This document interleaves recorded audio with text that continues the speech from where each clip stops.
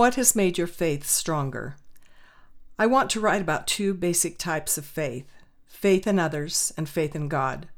My faith in others had a shaky beginning. As a child, our first experience with faith comes from our parents. I have written about my parents before. I will always have a deep love and respect for them. As far as the gene pool goes, I believe that most of my greatest attributes, if I truly have any really great attributes, came from my parents. My singing voice and athletic abilities came from my dad's side of the family. Any leadership qualities came from both sides. A love of learning and teaching definitely came from my dad, whose whole life was dedicated to educating children. A love of performing came from both parents. They both loved to be in front of an audience. I also believe I inherited a great work ethic from both my parents. On the downside, my mom and dad were plagued with so many personal problems that I could never really depend on them to be there for me. There was always more chaos, screaming and yelling over their personal problems than there was ever concern for what was happening in my life. I grew up learning that I could never have faith in them to be there for me. I know that sounds pretty selfish, even disrespectful on my part, but it is the truth. I could give many examples of one parent or the other not coming through because they were caught up in their own personal matters.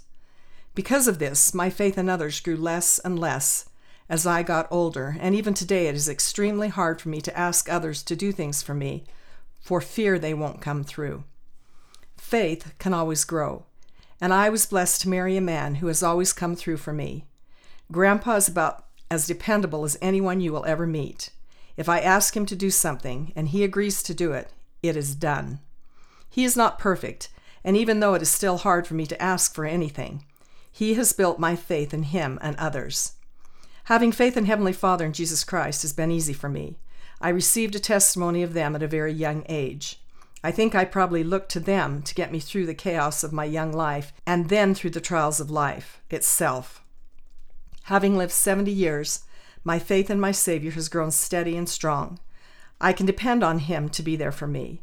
I see so many struggling today, people who don't have faith in anything and don't have any moral compass to guide them.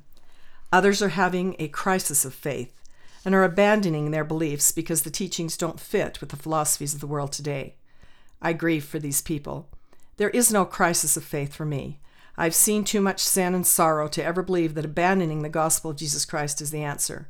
Peace and joy come from striving. Striving is the key word here, to live the gospel.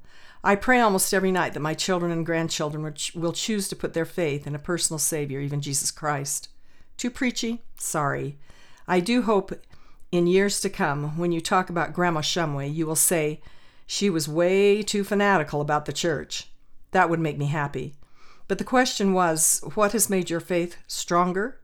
The simple answer is Grandpa and living the gospel of Jesus Christ. Not perfectly, but to the best of my ability.